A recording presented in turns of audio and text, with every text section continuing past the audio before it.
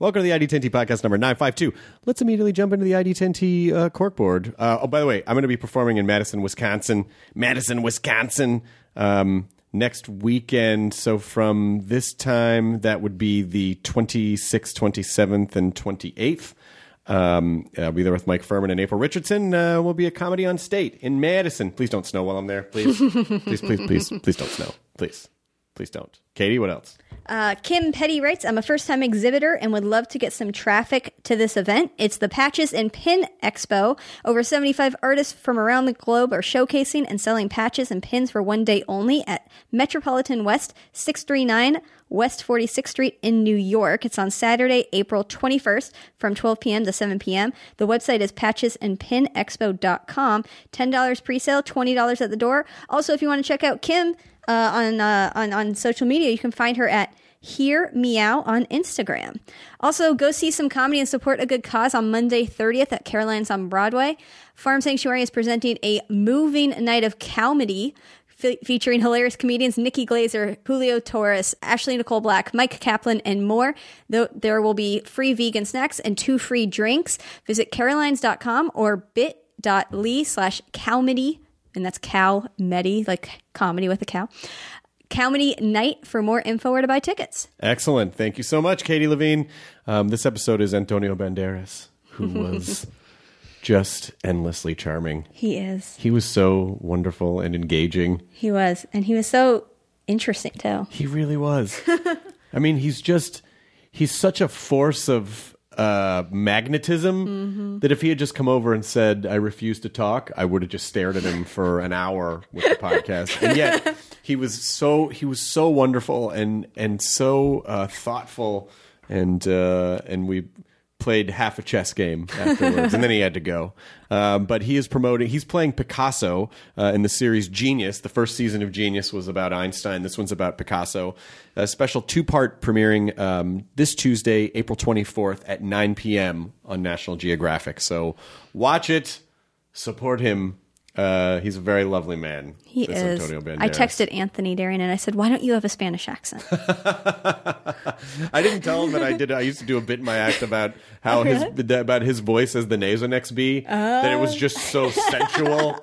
You know, it was like for a bee to be talking about, like opening up your airways. It was just like, it's just so sexy for that, But he was an absolute delight, and it was a pleasure to have him on. This episode brought to you by Dollar Shave Club. All right, get rid of all the junk that's lying around in your bathroom. Freshen it up with high-quality products from Dollar Shave Club. Members are going to get everything they need from the morning routine delivered right to the door. DollarShaveClub.com. You're going to look your best, feel your best, smell your best. Smells are important. They have razors, shave butter for shaving. Not cream, butter for Anthony shaving. uses it. He loves it. He's like, you rub a little on your face, and then you have to be tempted to not lick it off your hand. Don't. The disclaimer: do not lick off your hand. Shampoo. They also have body wash, toothpaste, everything you need. Get an amazing high quality shave from Dollar Shave Club Executive Razor. It is the best razor that you will ever have. Their Dr. Carver shave butter is fantastic. So it goes on clear, so you can see exactly where you're shaving, and because they deliver everything to you, you don't have to set foot in a store, wandering the aisles, sniffing things. Now a lot of the drugstores put everything behind like a plastic, and they have to come out and open it for you. Exactly. And then you got to get everyone's attention, and who wants that in a drugstore? But razor, shampoo, body wash, toothpaste, all of it there from Dollar Shave Club. Clean up your bathroom and your morning routine. Join Dollar Shave Club today for just $5. With free shipping, you're going to get the 6-blade executive razor, plus trial sizes of shave butter body cleanser and One Wipe Charlie's. Then you keep the blades coming for a few bucks more a month. Get yours at dollarshaveclub.com/ID10T. That's dollarshaveclub.com/ID10T to shave better and support this podcast, which is the episode number 952 of the ID10T podcast. Antonio Banderas. Katie, por favor. Initiating ID10T protocol.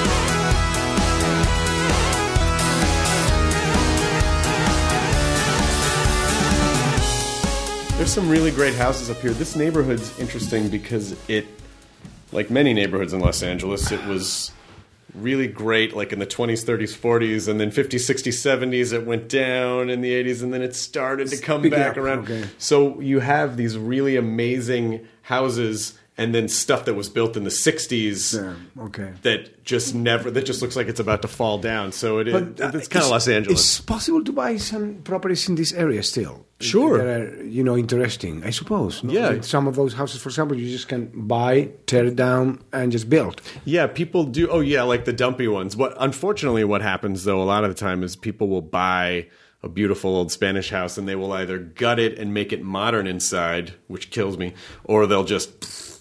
No, I'm talking about the bad ones. Yeah.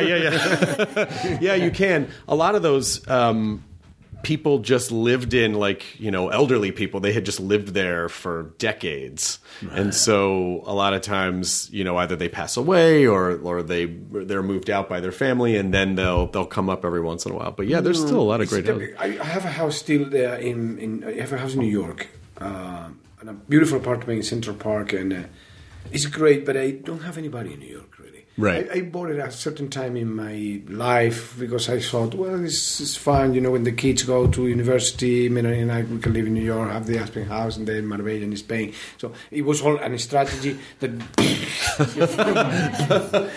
But I had the house in New York, and I don't have anybody in New York, but my family is still here. Oh. My daughter is studying in USC, Dakota lives here, Alexander has a rock band here. Even Melanie, which I see her eventually, is here. So they are my family, even if we are divorced, Right. But they are still my family, so I'm going to buy a house here.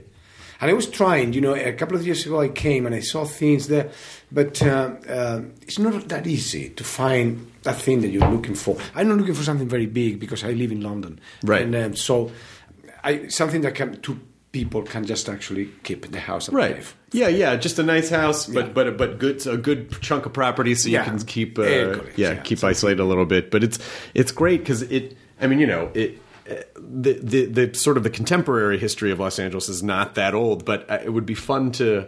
I've never been to Spain, but I want to go and see this is what real old Spanish architecture looks like in person. Oh, yeah. I bought the house that I have in Malaga now is in front of a Roman theater that is 2,000 years old. Oh my God! And on top there is a Moorish castle that is 1,000. So, and everywhere you look, the cathedral is Renaissance from the 16 something. So everywhere that you look is very, but that's Europe. Yeah. Everywhere you look is old. When people come to our house, I go, "This was built in 1928. It's very old for Los Angeles." It's a joke, It's funny.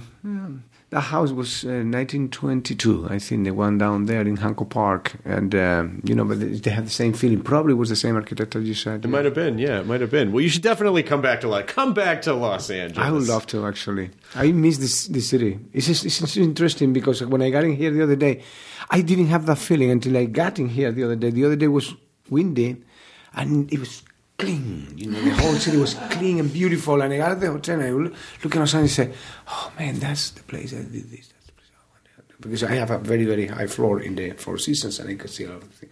And I miss it. Yeah, there is a nice. I like to visit New York, but Los Angeles to me just it's such a sprawling city. But you kind of find your little arteries, and you go there, and then you really. New York has a lot of character, but sometimes too much. Too much of a character just confronts you. Well, I think in New York you sort of buy the location of the community that you want to be in. Yeah, it's true. But LA, you kind of form that community because you drive everywhere, so it's a little bit different. But I love it here. I really love it here. I saw the first episode of the show, and you're fantastic. Well, thank you. Oh my God, you're so. You're him. You're him. Well, if you like the first episode, I think you are going to love the series then, because it starts getting better and better and better and more complicated. The life of Pablo Picasso is I mean, I knew very much about him because I was born in the same city that he was born, and so consequentially, I knew about him since the time I was a little kid. It was this kind of shadow of Picasso all over us Spaniards, and especially because at the time that I started being conscious of the existence of Picasso, it was still in the times that we had Franco as a dictator, and Spain was under a dictatorship. We got very little international heroes, and from my town, none except him. But he was enormous. He was this planet with this tremendous gravity, Picasso. And but when I started just doing the research for the movie, I started learning, a lot of things about his private life. It's complicated. It's very deep. complicated. Yeah. And it's such an interesting. The title of the series is really interesting because the idea of genius is very confusing to me because is it a thing that you? Yeah, I mean, in other words, not a definition, right? Yeah. I mean, I don't. Is it because do you think there was something that was just innately artistic about him, or because he was so obsessive, or because he worked so hard? I mean, is it because I think we have this very romantic idea that some people are just touched with a gift, right? Well. It's very. We debate that. Everybody who has been involved in the show, the producers, directors, all the actors, when we have dinners on Saturday nights, what is a genius? And we try just to find a definition for a genius, and it's very difficult to actually find a definition for a genius. You can come with things like, a genius is a person who breaks the rules of the game and proposing something new, something that is better, something original and creative that affects a very large number of people. So you can go with something like that, but it's not exactly that, There are more nuances to the word genius than that. Geniuses can be very, very complicated people, can be very egotistical people, very self-centered, very arrogant. So they produce, when they walk through life, a lot of collateral damages too at the same time. So genius is it's not all good. Right. It, Right. And in some cases, it seems like, certainly in his case too, people are very conditioned to be self-centered because everyone just, let's excuse their behavior because they're so brilliant. And it's okay. It's just part of their.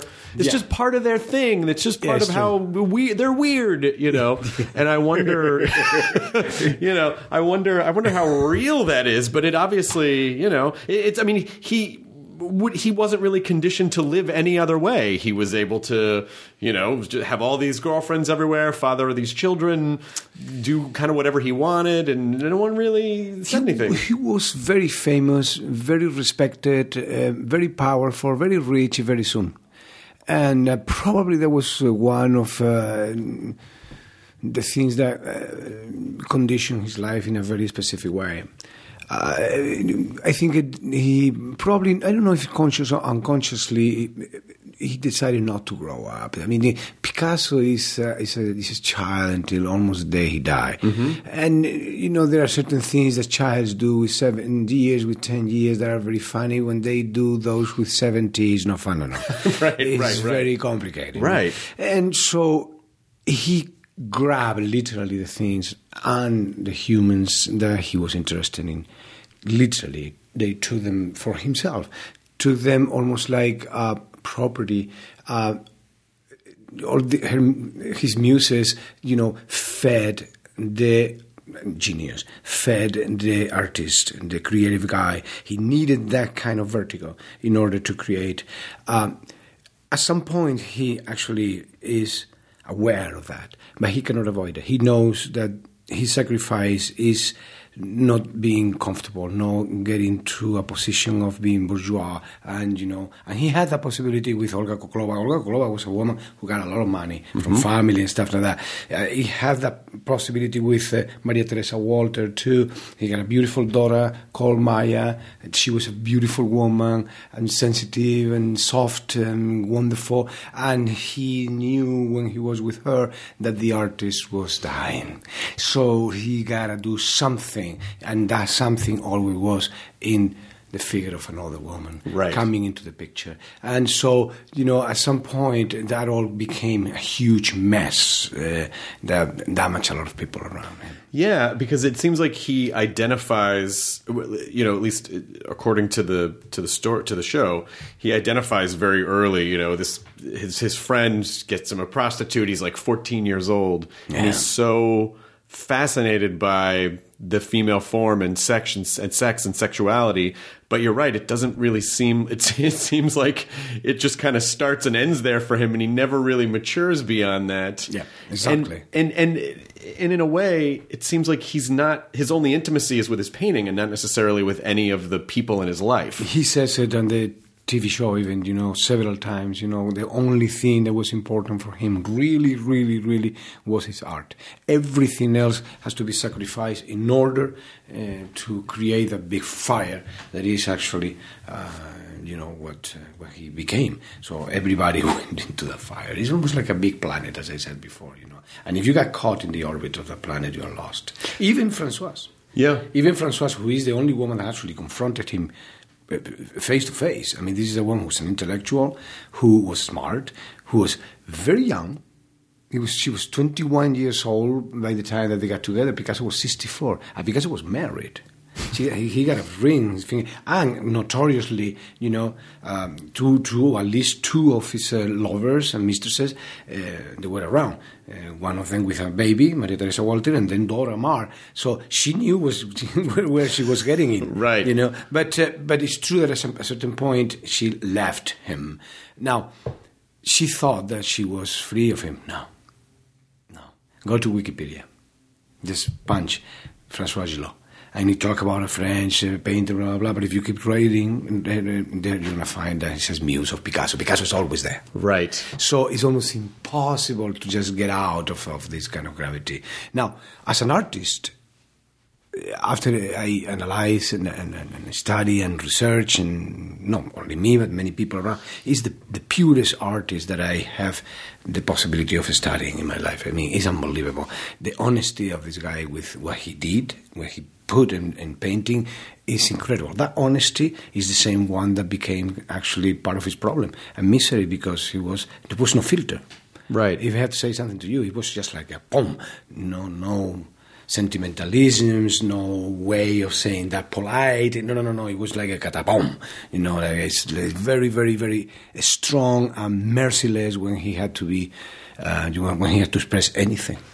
Do you think that that people who are quote unquote geniuses, they're so self-centered, so therefore they're so in touch with what they want, the kind of vision that they have, but it feels like a story that we see over and over again, with whether it's Picasso or like Peter Sellers or Steve Jobs or anyone who's some sort of creative visionary, and but not the best person to be around at the same time. Do you think that's necessary to be that self-centered, to be a genius? I don't know if it's necessary. I think it's compulsive. I think it's actually something they cannot avoid. I think actually genius is a pathology. I really do. I don't think they can avoid it. This is the way they are, and it's impossible. And they gain on one side, and they lose on the other one. So there is no balance in that. It's very, very rare that you find. Actually, there is a character in the movie that seems to have that balance, and he's another painter, and he's Matisse. Henri Matisse is a man that found this kind of Zen position. I loved Picasso, by the way. Picasso can relate and can establish wonderful relationship of friendship with equals, and Matisse was one of those.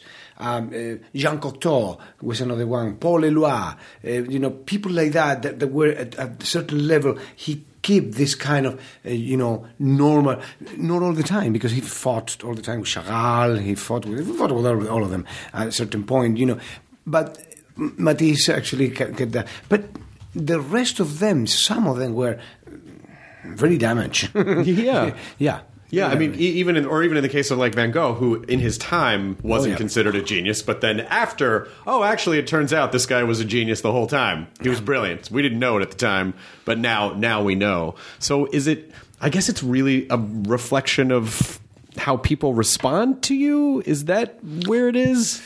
Well, or some type of.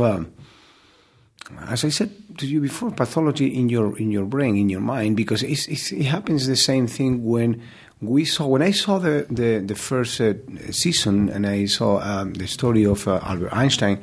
The surprise for me was, you expect to see a scientist, and the TV show was going to be interesting because this is a guy who actually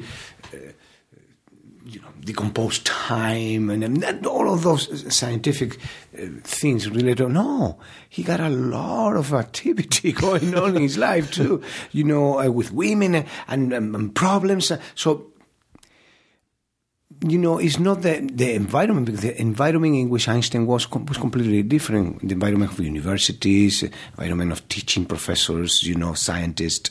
It's not the environment of Picasso. Picasso is an environment of artists, and absenta, and, everything that represents, the beginning of the century in the Paris of the 1900s, at the end of the 1900s, and then the beginning of the 20th century. All of that, no.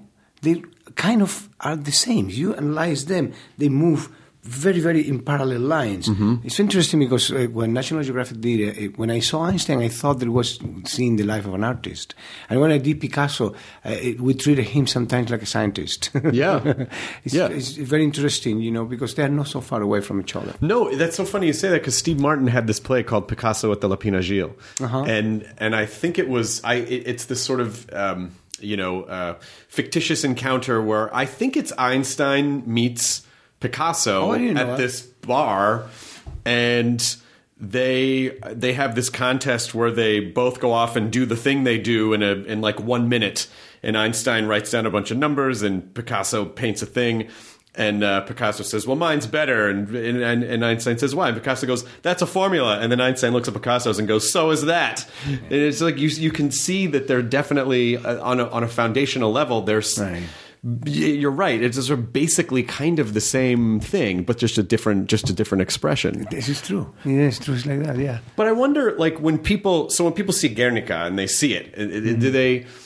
Is some of what they're seeing that's brilliant about it because they know he did it? I mean, if they just put that up in the exposition and they didn't say who the artist was, would people go, I don't know, it's okay? Or do you think they would feel all the emotion that was attached to it? How important is the story around the piece separate from just the piece? This interesting. These paintings were painted a long time ago. Yeah. Very, very long time ago. One of the things that the modern art museums call your attention is when you see modern art and this crazy, paintings that escape of reality and they go to a totally different level that has to do with the subconscious and stuff like that. Many of these paintings were at the beginning of the century. Wow. Look at the way that these guys were exploring. I think the Guernica is a painting that in 1937, when it was painted for the Universal Exposition of Paris of that year, it was a knockout. It was like a, wow. If you don't know Picasso, you would have said, who did this? Because it's extraordinarily well-balanced. Mm-hmm. It's very interesting painting in every possible way.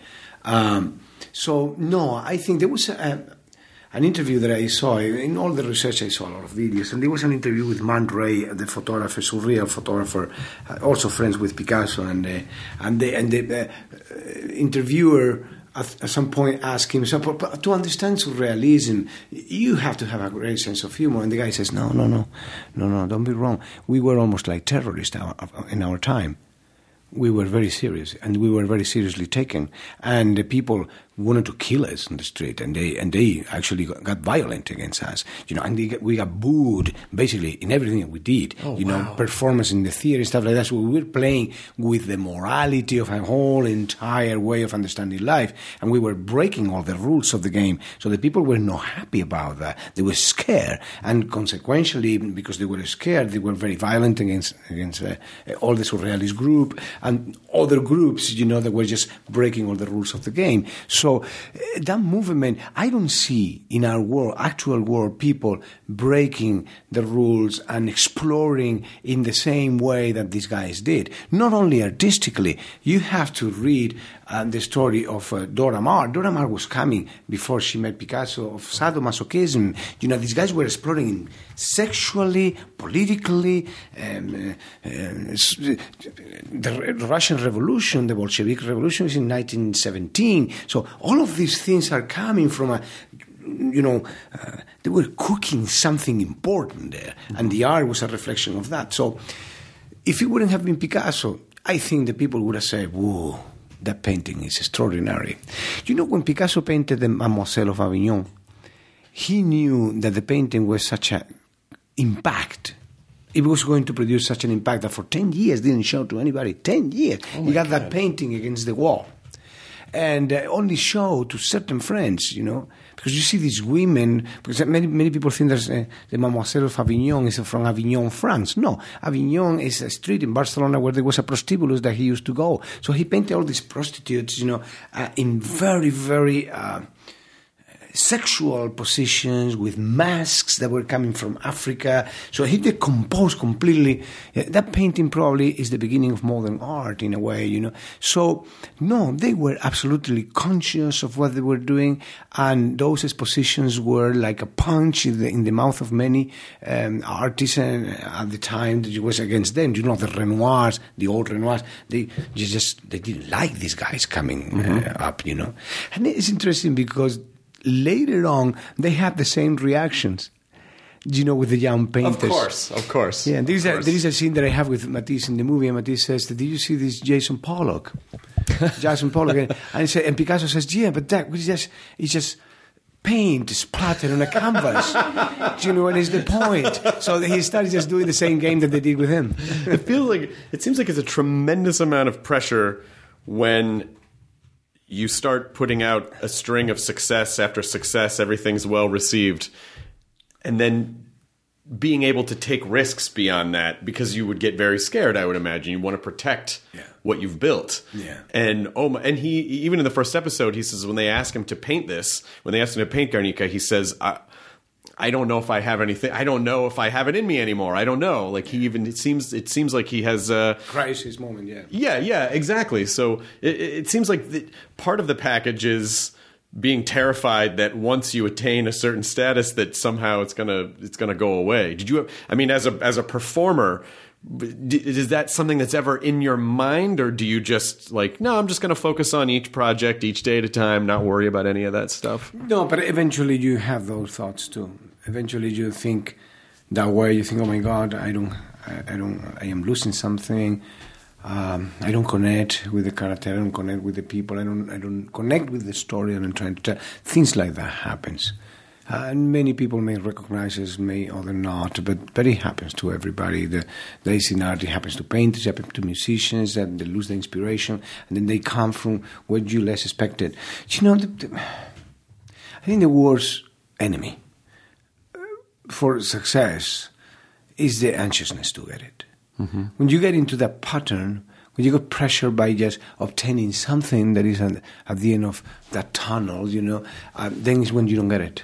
The tunnels start, elongating, and and that's the objective is further and farther of you. It has to come from relax and certain security. Mm-hmm. Picasso had that. Picasso, when he was 14 years old, painted practically like Velázquez. So then he knew, I can just do whatever I want. I can just paint my dreams. I can paint subconscious. I can just invent things. I can just break all the rules because I paint like Velázquez or Vermeer. And then he just jumped into that. But you have to have that security. Right. Otherwise, you don't have it with you. But even Picasso had this crisis. At that time, particularly, right before he painted the Guernica, he stopped painting. He almost didn't paint anything for a year. And he started writing. He started writing poetry. By the way, not bad. Not bad at all. And also a play. I think he did a play too. And then the Guernica opened again, the possibility to continue painting. But at that time, and I think it has to do also with the situation of craziness that he had in his life, with the women. Though he kind of, you saw it. He laughed with these two women fighting for him. Oh, loved it. Yeah, it almost seemed to it was. I thought at least what I took away from that scene was that, he said, "Oh, I'm not there at the battle. I'm not seeing it. I'm not." And then they start fighting, and he's almost. And then he immediately goes to the canvas. He's almost feeding off their rage. Yeah, and that delights him. Yeah, totally, and that was documented. That was documented very well. That came practically in every book of Picasso. So that really happened. Actually, I think we didn't want to introduce that element, but I think it was Maya was there, as a little girl, right? And so yeah, it's funny because I was doing one day a scene with Paul Leloir, character that is played by an actor called Stopper, the son of Tom Stopper, the theater writer. And I am talking about Maya in the scene. And I became very good friends with the grandson of Picasso, Olivier Picasso. And he came to visit us. And I finished the scene in which I am talking about Maya with him. And he said, "My mom wants to talk to you." And it was Maya, with 82 years old. Oh, my God. And in perfect Spanish.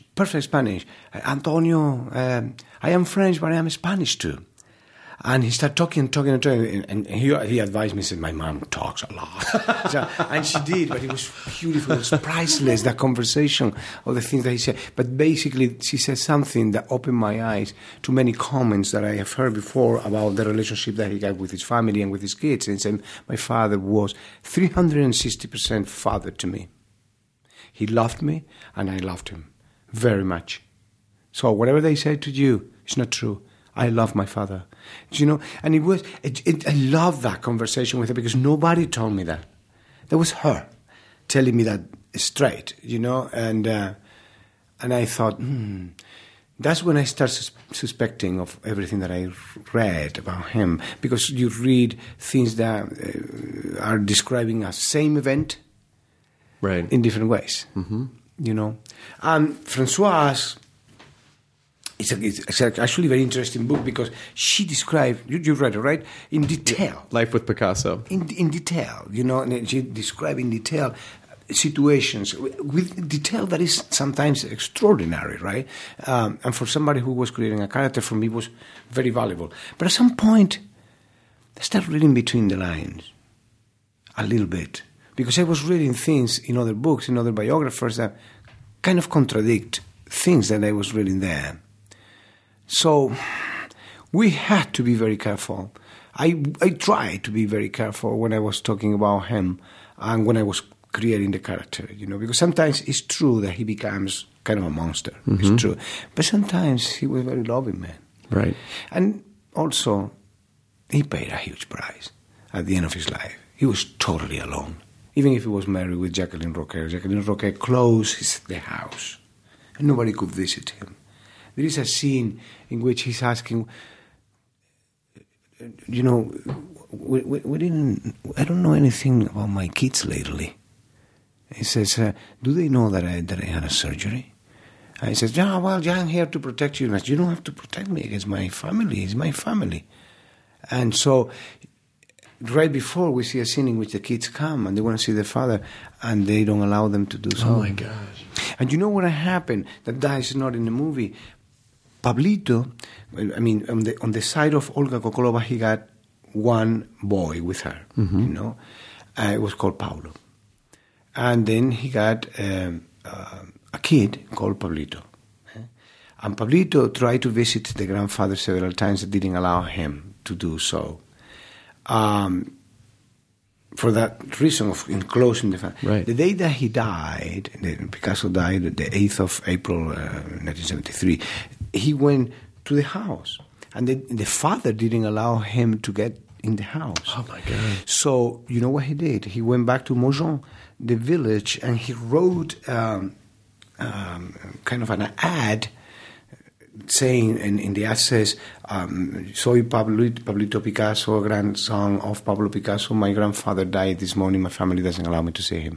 And he put it over his neck, and he was all around town with this tag for the whole day. And when he finished that act, he went home and he drank a bottle of bleach. And he died 3 weeks after. Oh, so, you know, the story of the Maria Teresa Walter, 40 years after, almost probably more, 40 years after they broke up, and Pablo Picasso continuously sent her letters, feeding actually that relationship still, you know, and eventually had dinner with her and telephone calls and stuff like that. When Pablo Picasso died, she committed suicide those 2 years after. She wrote 9 letters to members of the family and hung herself. Oh, and then in 1986, Jacqueline Roque, the last wife of Picasso, blew her brains off in a hotel in Madrid the day that she was presenting an exposition about Pablo Picasso. So the price of everything that happened around the life of Picasso has tremendous consequences, you know. And he was absolutely alone at the end of his life. He used to go to the bullfights in the south of France with his best friend. And you know who his best friend was? His hairdresser, a guy from Spain called Arias. That was it. He didn't see his kids. He didn't see his ex-wife.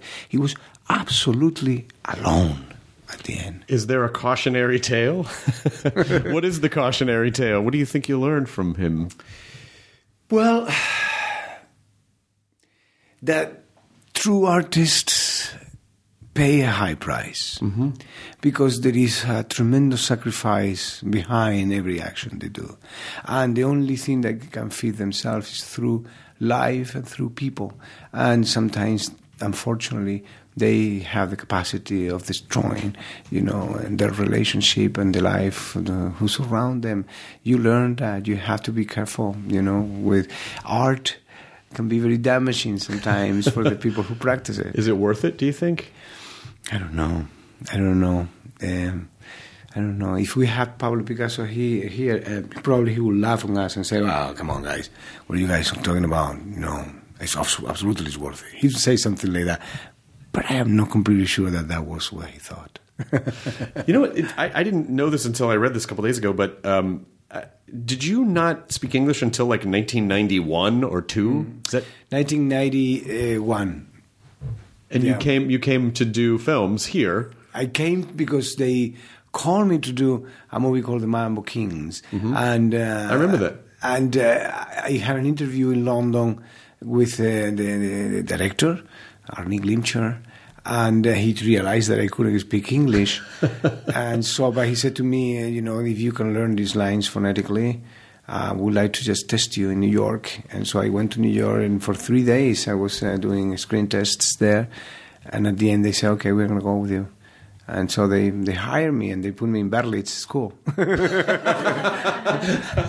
That was my beginning here in America. Yeah, I couldn't speak one word of English. If you said to me now, you're going to do a movie in China, in Chinese, it would be the same thing that at that time. English for me at that time was as that, you know, as some very strange language. That's so interesting because you know, I always wonder about performing art in other languages because, you know, if you I would imagine if you're a performer, you probably have to have a certain understanding of the language and even the subtext and how, right? Because it's more than just words, definitely. And so, how do you, you know, how do you start understanding? I mean, that's a whole other learning curve by that point. Well, in the Mambo Kings was absolutely justified. There are 2 brothers that they escaped from Cuba.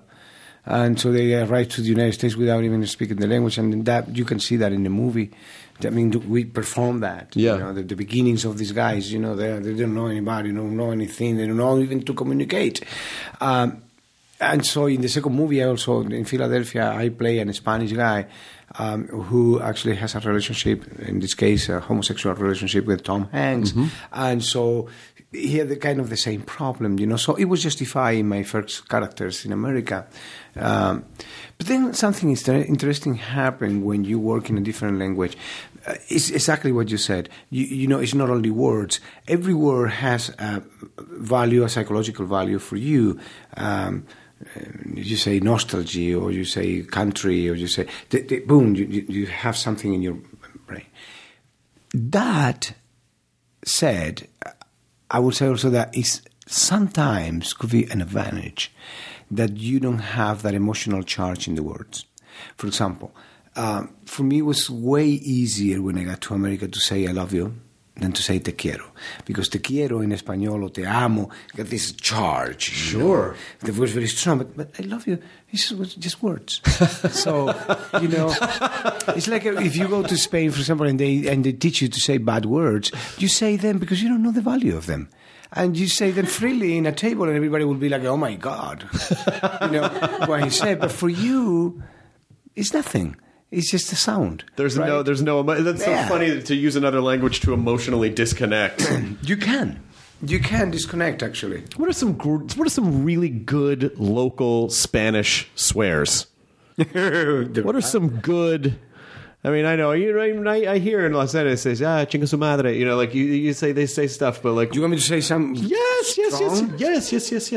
I heard one in a soccer match once that of course, that really, really caught my attention. I don't know if I can translate that exactly as it sounds in Spanish. Spanish says, no me cago en tu padre porque a lo mejor soy yo.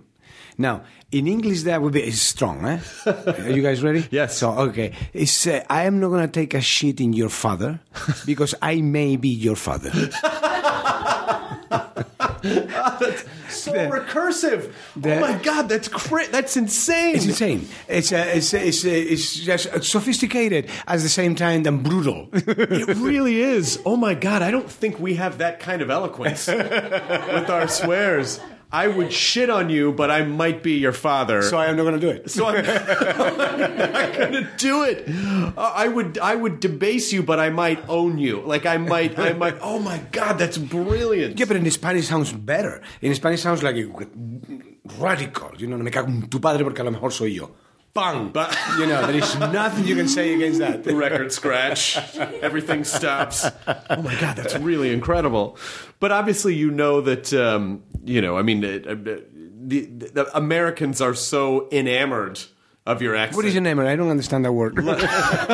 They love it. Okay. They love it. They're amorous of your accent. So, are there times where you felt that you've leaned into the accent a little bit because you go, well, I think this will win the room over if I, Well, no. No, it's interesting because we can see it from two different sides. For me, for example, I just came from doing a TV show here, one of those night shows. I don't want to say which one, but a night show. You have no idea how difficult that is for me. No idea. Because those shows, I'm talking with you now, but we are relaxed. There is no pressure. Right. We have time. I have time to think a little right. bit. I am here with you now, and I know that I don't have to be all the time funny, right. or I don't have to be anything. Right. We're talking, right? But in those shows, you have to have a certain rhythm. You have 6 minutes, basically. 7 minutes. And you have to have a certain rhythm, and you have to really do it there. Yeah. If you don't do it there, you're out. Now, the effort that I have to do if to understand that rhythm and how I can position myself there is very complicated. In Spanish, I can do it, of course. Easy, because there are many years behind of doing these shows and stuff like that. But in English, it still is a challenge for me. Is there anything that you fell in love with about our culture that surprised you? Many things about America that surprised me and still surprise me. This is a wonderful project. America is one of the... It's almost like the most beautiful experiment that mankind has ever done, in a way. I remember I met Bill Clinton once, and And he was fascinated by a movie, the first movie I directed, called Crazy in Alabama. It's a movie that goes through the civil rights movement and stuff like that. And we start talking, and he said to me, he asked me, so what do you like about America? What is that thing?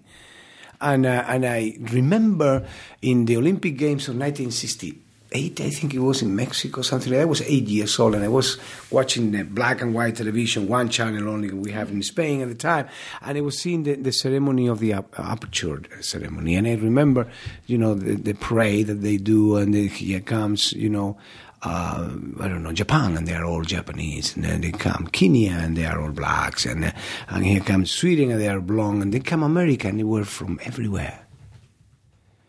And that diversity for me was extraordinary. People from different races, with different faces, come parading under the same flag. And I thought, that's beautiful. And still now, I get kind of emotional with that. I don't know why, but that is something that I love, to see how a country can, with all the problems behind this that we had, I mean, I'm telling you, I did a movie about the civil rights movement, so I know about, the suffering of many communities and the Spanish community, and look at what's happening now with the walls, and the thing continues. But the project is there, and it survives, and it's still there, There is something, the Americans are believers. You see that I have done theater on Broadway. There is no better audience in the world than the audience on Broadway. You give them a little bit, and it's like, they want to have fun. They really go there in a positive attitude. You see, you go in a theater in Spain, and the people is looking at you like, let's see. Really? Let's see if you are worth what I spent in the ticket to watch. Prove to me. From A to Z that you actually are going to entertain me. It's so interesting because we started this conversation talking about houses and homes and where you feel at home, being in New York or being here or being in London. Yeah. And we really kind of came back around to this sort of cultural idea of what home is, or maybe, and Picasso not necessarily ever really not feeling at home in the last days of his life. So what do you think, what is it that you think home is? What is home to you? Is it a community? Is it another person? Is it a structure? What is it to you? Home, if I have to say physically, what is home is Malaga. That's my home. And that's where I will end up my days, in Malaga. I have a poem written in a little pool that I have in a swimming pool in the terrace, in a beautiful apartment that I have in there in Malaga. And it says, a la sombra de una barca me quiero tumbar un día y echarme toda la espalda y soñar con la alegría. Translating is, at the shade of a boat, I want to just lay down one day and put everything that I have lived in my back and dream about happiness. I would like to do that. That's really wonderful. Just to go there and just enjoy my hometown, with my people and tell them the stories of the adventures of my life. You know what I mean? I would love to do that someday. But it seems that actually now home, if I don't talk about a physical place, is where I am and with the people that I love. That is home, really. I want to learn that phrase you said because I want to write that in Spanish on my pool, and people go, "That's beautiful." And then, what does it mean? Oh, it means I would shit on you. But if I would shit on your father, but I might be your father. Like I think I want to put that on my pool. If that's you'll have to teach me how to say that. Okay. But this has been just so lovely talking to you, and are you? And in general, and you also you're such a lovely, nice guy. Like you seem so happy. Do you feel like do you feel in general like I'm doing it? I feel like I'm doing the things I set out to do, or do you feel? I have no complaints and no regrets, like that song says. No complaints and no regrets. That's fantastic. Really, of course, bad things happen in my life. I lost my mother this year. My father 6 years ago. I had a heart attack a year and a half ago. How are you feeling? I feel great. Good. I run every morning. Does that change your perspective? Kilometers. Yes. It filters life. You realize what is important. When that thing happens, when you say death so close, it's, why I am doing this stupidity? Why I'm so worried about these things that is so nimious and it doesn't mean anything to me, you know. Then friends become very important. Family becomes very important. You know, the essential things are precious, you know. And so you start cultivating that again. You just go back to kind of your roots and you know, and you become less anxious, you know, because you realize that there is only one certainty. Right. Is death. That's perfect. Yeah. Nothing is perfect but death. That comes. And everything else is relative. Everything. It's been an absolute pleasure to have you here. You know, we tell people at the end of the podcast, we say, enjoy your burrito. It means enjoy your moment as you're having it. Yeah. But I think it would sound a lot better coming from you. Will you please tell people to enjoy their burrito? Absolutamente. Just enjoy your burrito, man, because it could be the last burrito of your life. Go for it. That's one of the best ones. That is one of the best ones ever. Thank you so much. You're very welcome. It was good to see you. Same here, man. All right. ID10T scanning complete. Enjoy your burrito.